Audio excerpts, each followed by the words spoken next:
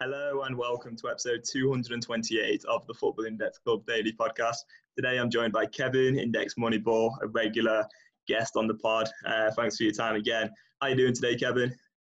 Doing well, mate. Yeah, been some pretty good football last few days, and looks like the transfer market's starting to get going as well, which is nice. Yeah, things are really picking up again. I have to say, I've watched every game over the last few weeks, and I was getting almost a little bit bored of watching the games every night. Hate to say that, but after the Atalanta PSG game, I was like, I don't know. It's getting quite difficult to watch every single game with so much attention. And then last night came along, and my eyes were just on that game the whole time. It was one of the best games I've watched, and really lifted my spirits, and hopefully some other traders on Football Index his spirits as well. Did you manage to watch the game? I didn't, because we're all on while I'm at work. Obviously today I can watch the game, but I might be not able to even do that. But I saw the highlights for all the games. We were just talking before we started. It was a pretty good game last night for us too, because two of my pick of the days won dividends, and then one of your big holdings as well. So that was pretty good. Yeah, exactly. And that's the exciting thing. I mean, I guess you don't always need to watch the games to go back and have a look and see, who's done well. And that's always part of the fun as well, of course. So how's your week been anyway? I guess Football Index is kind of, my port has been kind of languishing. So I still have been looking every day at trying to find value. I've been focusing on buying players who not only players I think are going to do well, but also have really wide spreads. Like I'm trying to find players who I can get the minimum bid, and it's the top bid, if you know what I mean. So if someone decides to sell, then I would be the next player to buy. Just to try and keep me interested.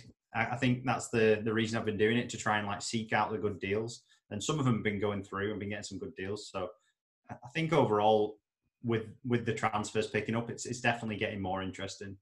Yeah, definitely. I think one of the sort of problems at the moment is the kind of psychological visual side of the rises, because you will have traders like yourself who are still hunting, still doing the research as ever, finding value players, but it's maybe not so prevalent, or it just can't be seen as much because players' market prices aren't rising, but instead traders are buying within bids. And so there's a big psychological impact, and there's less of enthusiasm, excitement and speculation going on, as we have seen in the past when market prices are going up. And you got the trending list, and you've got the squad and top 200 risers. At the minute, like yourself, you're buying players, and it's maybe not as psychologically exciting because that player is not going to suddenly rise 10 or 20% in price like we've seen in the past. Yeah, exactly. Yeah, so what sort of players have you been going for? Any players in particular that you want to mention or not? I'll just have a quick look who I've got bids accepted for. Yeah, I've not really been buying anyone at the moment, if I'm honest. I think my money's still sort of tied up, and I'm kind of taking a little bit of a cautious approach in many ways, other than some really long-term holds. But I think it'll be interesting to see what happens once phase 2 comes in and the spreads maybe get tighter. But I think at the moment, now probably is the best time to buy actually within the wide spreads. If you can get a player at a really discounted price on their market price, it's just, for me, I sort of have all my money tied up, and I'm not really in a position to do that personally. Yeah, I'm focusing on somewhat long shot bets. Players that I think are good players could potentially win dividends, and if they got a transfer, they would, or if they increase the game time, depending on the situation. If they, it would really increase the prices. So Luciano Vietto at Sporting Lisbon, he nearly won dividends on a Europa League day last year. Now that Bruno Fernandes has gone, he seems to be the new number 10, kind of. So I picked him up for 17p. So if he was to win on a Europa League night, and he could basically return his full value in one gold star man. Yeah. Umar Sadiq's another one that I quite like, and I think eventually he's going to move back to a PB league. They're not bad shouts at all. Vietto at 17p seems pretty decent value. I mean, he's going to be playing probably in the Europa Champions League for 3 seasons. I've not had a look at his PB scores, but That doesn't seem like too bad a shout, especially if Sporting get quite a easy group, because they are pretty decent side, and you do get some pretty poor sides sometimes in like the Europa League if they ended up in there. I think have they qualified for the Champions League? I'm not sure. I'm not sure either, to be honest, but I know they're in Europe. I have looked recently, but another one I've been buying is Kevin Malcuit at Napoli. So he was injured for almost the whole season.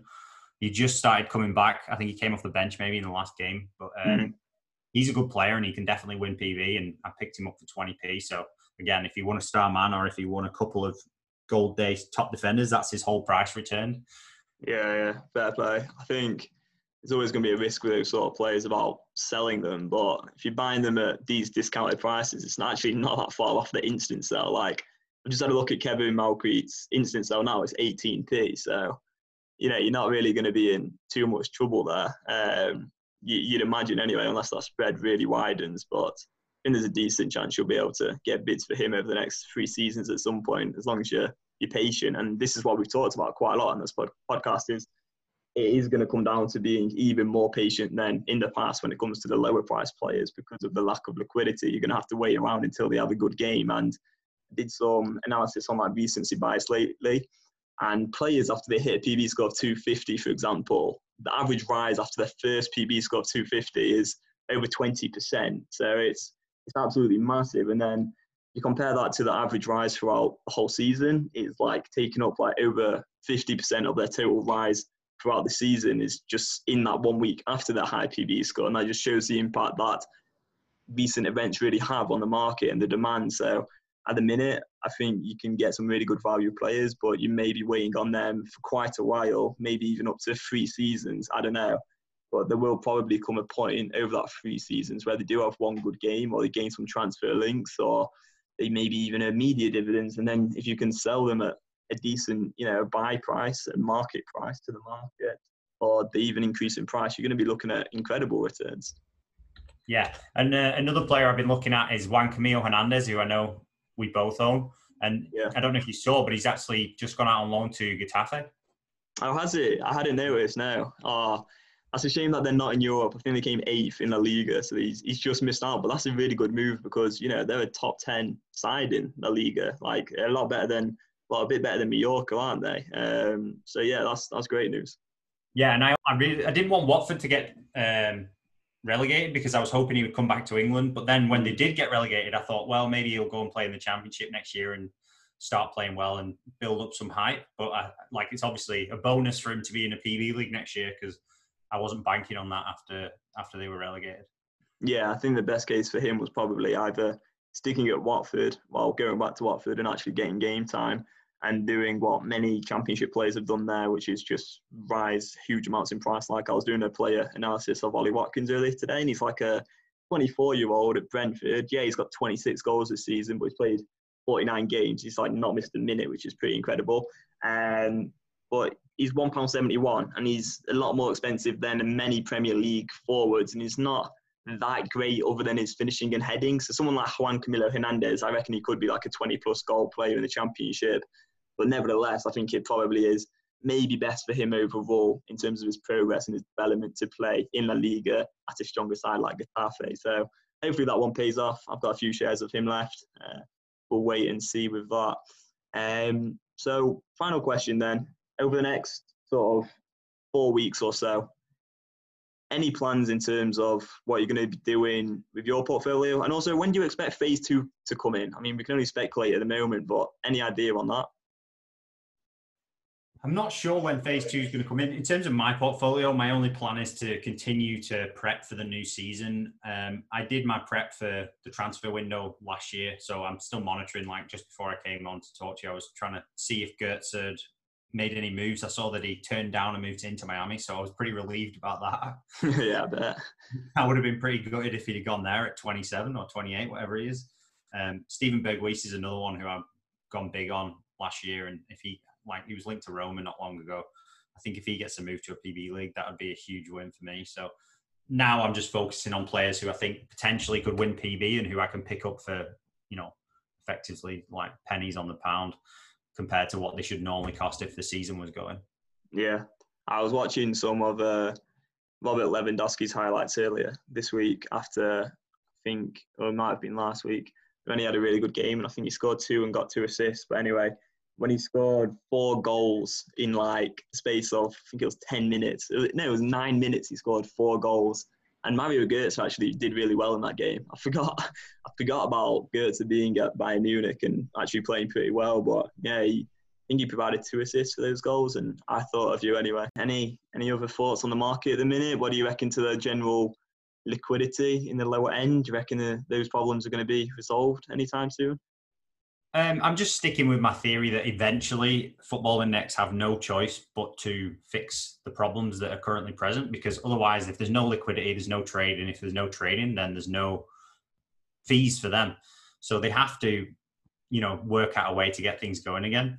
I've said before, I think my preferred strategy would be for them to place a floor under each price, which is an instant sell price that Football Index would pay you at maybe a 20% discount or something. And then everyone can bid above that if they want to.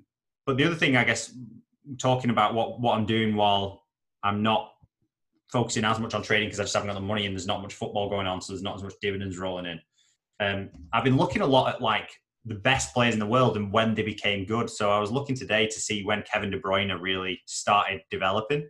And I think when he left Chelsea after his loan to Wolfsburg, he was like 23. So he wasn't like showing signs of being world class at that age, which gave me a lot of hope because I have a few players who are still like not broke into the teams. For instance, Amadou Haidara, I think he's 22 and at RB Leipzig, and he's really not got a look in this season. But when he has played, I think there was one game where he played like 60 minutes and got 6 chances created. So I'm thinking of trying to find the sections of the market that are overlooked. So players who maybe are not young, but they're not, developed fully yet, and they've not fully shown the promise. So like another one would be Maxwell Cornet, even though he's had a pretty good year, but like a little bit older, he wouldn't be classed as a youth in the same sense as some of the like really big names like Greenwood and Foden. They carry huge premiums because they're so young, they're also probably close to actually developing into, if they're going to turn into a good player, that they're going to be doing it in the next year or 2. Yeah, well, that's a really interesting point. And I was doing my level 2 scouting course today, actually, with the SFA, I think it is.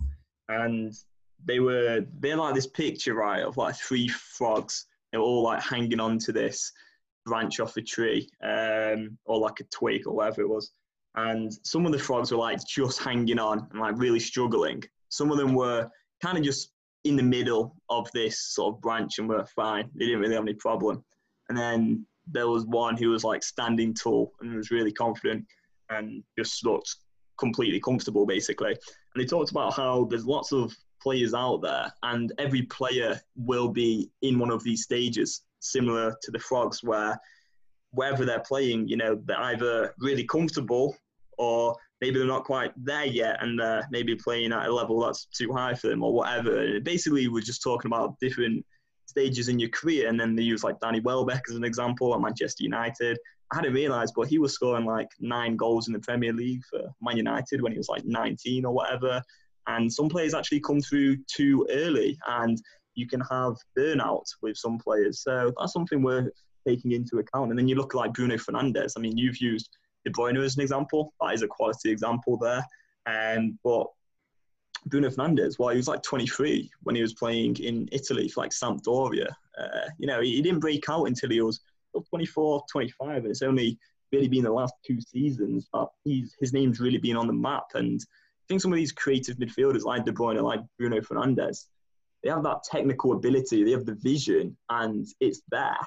But maybe there's just something missing. And I think if you can get onto those players on Football Index, that's where the money is really going to be for the next 2 or 3 seasons. And there is going to be players who don't look that spectacular right now, who are like 22, 23, like you say, and they're going to become the best players in the world over the next 3 or 4 years. And I guess that's not really always spoke about. So it is a really good point you've made there. Yeah, so it's all about, just for the listeners, like, we talk about this a lot, but you've got to try and look at things in a different way to everybody else. Because if you're looking at the same areas as everyone else, you're going to see the same things and you're going to be led to the same players who already have a premium, which is why I'm kind of forcing myself to use this self-imposed buying strategy where I have to be bidding at or very close to the minimum that I can bid for a player, which means that even if a player is good and I want to buy him, if they're currently attracting a lot of bids, then I have to look elsewhere, because there's always going to be options that are less attractive at the minute, but are really attractive long term. Yeah, exactly. It's about finding an edge really now, and the market is probably more competitive amongst different traders than it used to be, because I guess in the past, almost everyone who was like half decent at football on Football Index appeared value because the market was just growing and the platform was growing and the dividends were a tiny percentage of what they are now, which basically just meant a lot of players were just intrinsically valuable and were going to return their price in dividends. But now there's definitely less of that, and it really is about finding that edge and doing something maybe a little bit different to other traders. Another thing that I noticed in my analysis of PB scores over 250 was that once you got into like that player's third or fourth PB score over 250, there was barely any capital appreciation. Obviously, you're earning dividends, and that's brilliant, but it was really that first PB score of 250 plus where the player's price actually really rocketed. So it could arguably be more profitable to find those players who are yet to hit that 250 and the players that have already done so. Obviously, there's so many arguments you can make here about the risk and the less chance of players doing that, but you've got like the regression to the mean, and you've got so many psychological biases which could maybe influence you buying someone who's already done well, but that may not necessarily mean that they're better than other players who are yet to hit a high PB score. So I really do think finding an edge in the market and trying to overcome many psychological biases is going to be what is key, and also just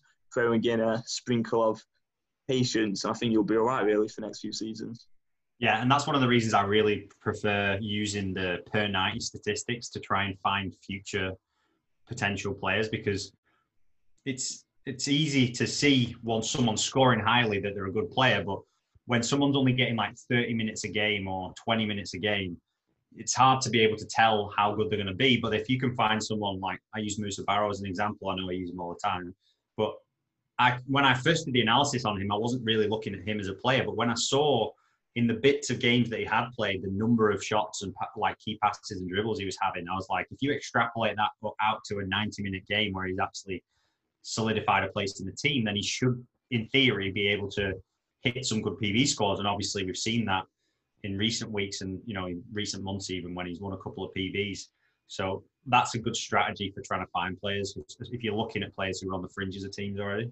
Yeah, well, absolutely. And the key thing is, you were looking at him before his price had already risen. And that's the main differentiation that we need to make, is that players' prices often do get built up on their past PB scores.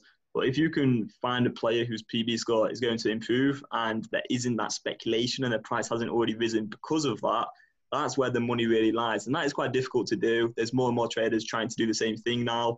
So it's harder to have an edge, but there are still areas in the market. I think one trader's got like a sort of technique where they buy players based on them having a vegan diet. And, there's so many different things that you can do. I was listening to an interview earlier today of one of Sheffield Wednesday's young upcoming talents. We've not had one in years. And I actually really like this player called Alex Hunt. And in his interview, he stated both how his ambition is massive. He's never going to be sort of really happy with his own performance because he's nowhere near where he wants to be. And he also mentioned, and this was the most important thing for me, was that one of his biggest hobbies is yoga. And I think that's fantastic. Like, if you can go away and find a player's interview and hear that they're really into yoga or whatever it is, that can be a good indicator that they're really sort of going the extra mile to get into the best physical shape or whatever it may be. And I'll be honest, I've actually taken up yoga over the last few days, and I can see that maybe helping me with my football because I am the least flexible person in the world. So it could be a good thing to do. So there's so many things that you can look into, and it's not all about just looking at the past data and extrapolating that and trying to use that to guide decisions. There's many different avenues you can take. Yeah, definitely. And yoga and veganism are definitely I'm not a yoga. I've done yoga in the past. I don't practice it currently, and I'm not a vegan. But if an athlete had those two traits, then I would definitely see that as a positive, because it's going to reduce injuries. It's going to improve recovery times. And, like Messi and Aguero, I think, are vegans when the season's on. So there's some pretty big players who obviously see the benefits. So it's just like a professionalism, and it just shows their appetite to be better and to give themselves an edge over other players. Yeah, I mean, they may not have the appetite for decent food, but it shows a lot of discipline, doesn't it? And we talk about mindset and discipline all the time when we're not on the podcast, and we talk about our books and whatever that we're reading. But I think that is massive for football too, and having that, because I don't do yoga every day. I started like a few days ago, and I'm already struggling to keep up with it because it's hard to sort of motivate myself to do it each day. And same with like veganism, I couldn't be a vegan just because I don't have the discipline. I mean, maybe I'd like to for the sort of diet side of things and many other reasons, but I couldn't do it because I couldn't give up like nice food, So it really does show something, and I guess maybe you're going to see the discipline on the pitch, and that is a key thing for any player. So there's probably more we could go into here, but maybe we should wrap it up here before we get. I don't know if anyone's going to be hating on the yoga and vegan claims, but I reckon there's something in there. I reckon there is. Yeah, and it's not like we're saying everyone should go out and do it. We're just saying footballers, if they choose to, it's probably a good thing. If you look at it as an investment, it's like if you want to invest in a player and that player is going to look after themselves and they're trying to keep fit, then it's good for you anyway. Yeah, exactly. And like, if you're gonna have vegans out there, you may as well try and make money out of it. I think we should wrap it up here. I'm just going to say something bad in a minute, but yeah, we'll leave it there. Thank you so much for coming on again, Kevin. Any final words for this week? No, just thanks for having me, and good luck to everyone out there. Yeah, nice one. All right, thanks for listening, everyone. Hope you've had a great day. Hope you enjoy the football tonight, whatever night it is. I'm sure there is some football on. I'm going to go and watch the Man City Lyon game. Look forward to that. I'll keep an eye out for Cornet for you, Kevin. You still holding? I do, yeah. I've got a few of them up for sale just because I was hoping he might get a bit of a spike in price for the game, and then I'll put a bid in and try and get him for lower.